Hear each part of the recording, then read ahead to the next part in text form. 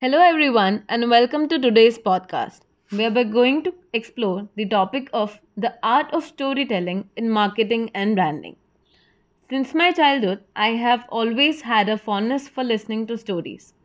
The mere mention of the word story immediately takes me back to the wonderful memories of my grandparents narrating captivating stories that would transport me to a beautiful world.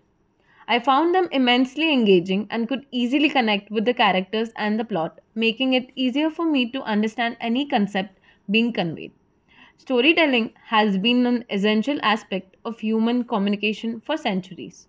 We have been telling stories to one another to educate, entertain, and inspire. It's no surprise that this art of storytelling has been adopted in marketing and branding too. Storytelling is an effective marketing tool as it helps brands to connect with their audience on a deeper level. It's a powerful tool that helps to convey brand values, mission, and vision.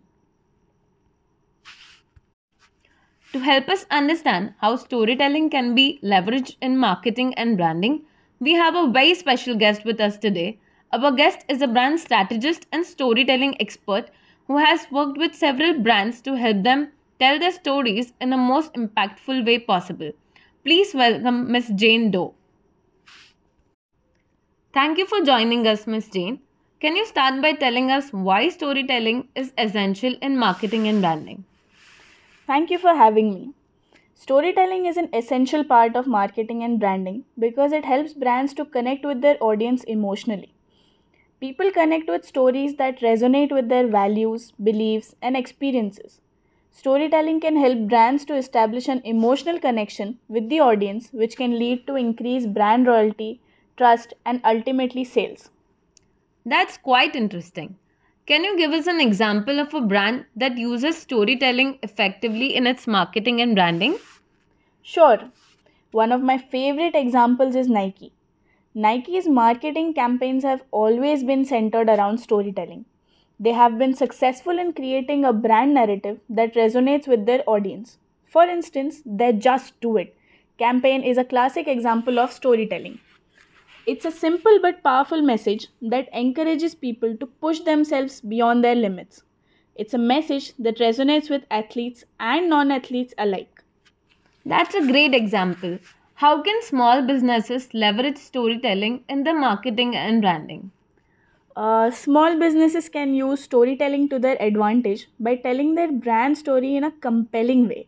They can share their brand values, mission, and vision with their audience through storytelling. Small businesses can also use customer stories to connect with their audience emotionally. For instance, a small business owner can share the story of a satisfied customer who has benefited from their products or services. I think that's a great advice. What are some essential elements of a compelling brand story? A compelling brand story should have a clear and concise message that resonates with the audience. It should be authentic and reflect the brand value, mission, and vision. A good brand story should also have a relatable protagonist, a problem that needs to be solved, and a resolution. It should also have an emotional hook that captures the audience attention and keeps them engaged. I think those are some great tips.